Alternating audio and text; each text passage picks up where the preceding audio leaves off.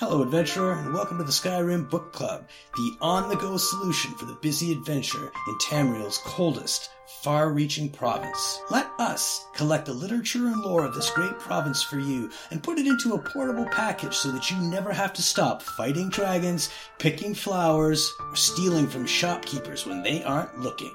With an ever-increasing archive, SkyrimBookClub.ca has got the story for you. Until next time, enjoy the book.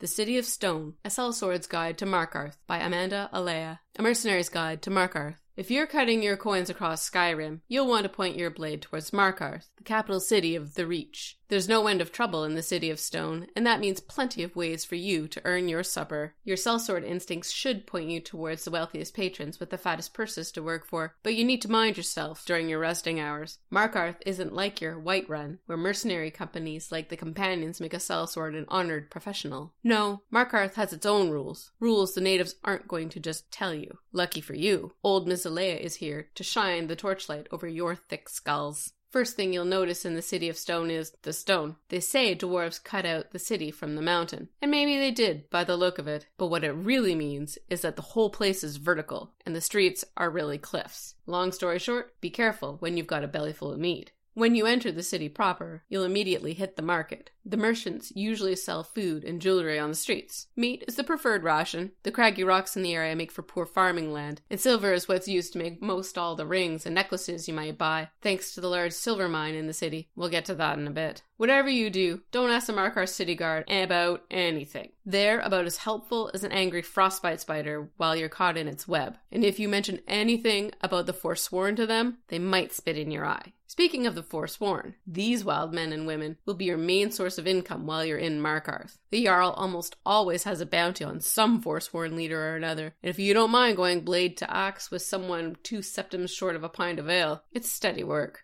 The Silverblood Inn is where you want to head into after seeing the market. The drinks are, as usual, watered down, and judging by the metallic taste, with water from the rivers that run through the city's smelter district. What's important here is getting a room to stay in. You won't find any friendly faces to con your way into a cheap place to stay in Markarth. The natives don't trust strangers, so save yourself the trouble and put down your coin to rent a real room. After you've spent a day recovering from travel, you'll see that Markarth is divided into 2 sides by the big crag in the center. The part with the big river running through it is called the riverside, and the other is called the dry side. The riverside is where the smelter and native workers live, so don't bother going there. Instead, head directly to Dryside and talk to the local Nord nobles, and see what problems you can start solving at the highest rate. 2 major places to see are the Temple of Dibella and Sindamine. The temple rests on top of the central crag. A good place to go if you're on terms with the divines, but be warned, the priestesses of Dibella don't allow men into their inner sanctums, so don't go crashing down in there uninvited unless you want a short trip to a long fall. Sindamine is the place where all the silver comes from that I mentioned before, but it's also the jail.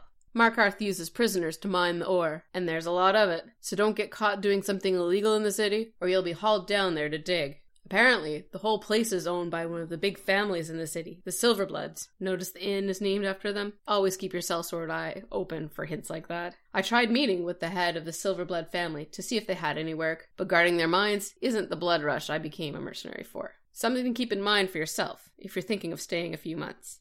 The final place I'll talk about here is Understone Keep, the home of the Jarl in Markarth. It's a fancy palace like any other, assuming your palace is built underground, but what you need to know is the city underneath the keep. That's right, there's another city below Markarth, one of those old dwarven ruins. They sometimes have expeditions in the ruins that makes for a good job, guarding the scholars, maybe lifting a few stones here and there. If you're lucky, you might come across one of those old dwarven machines, and you can bring back a souvenir after you've done breaking it apart.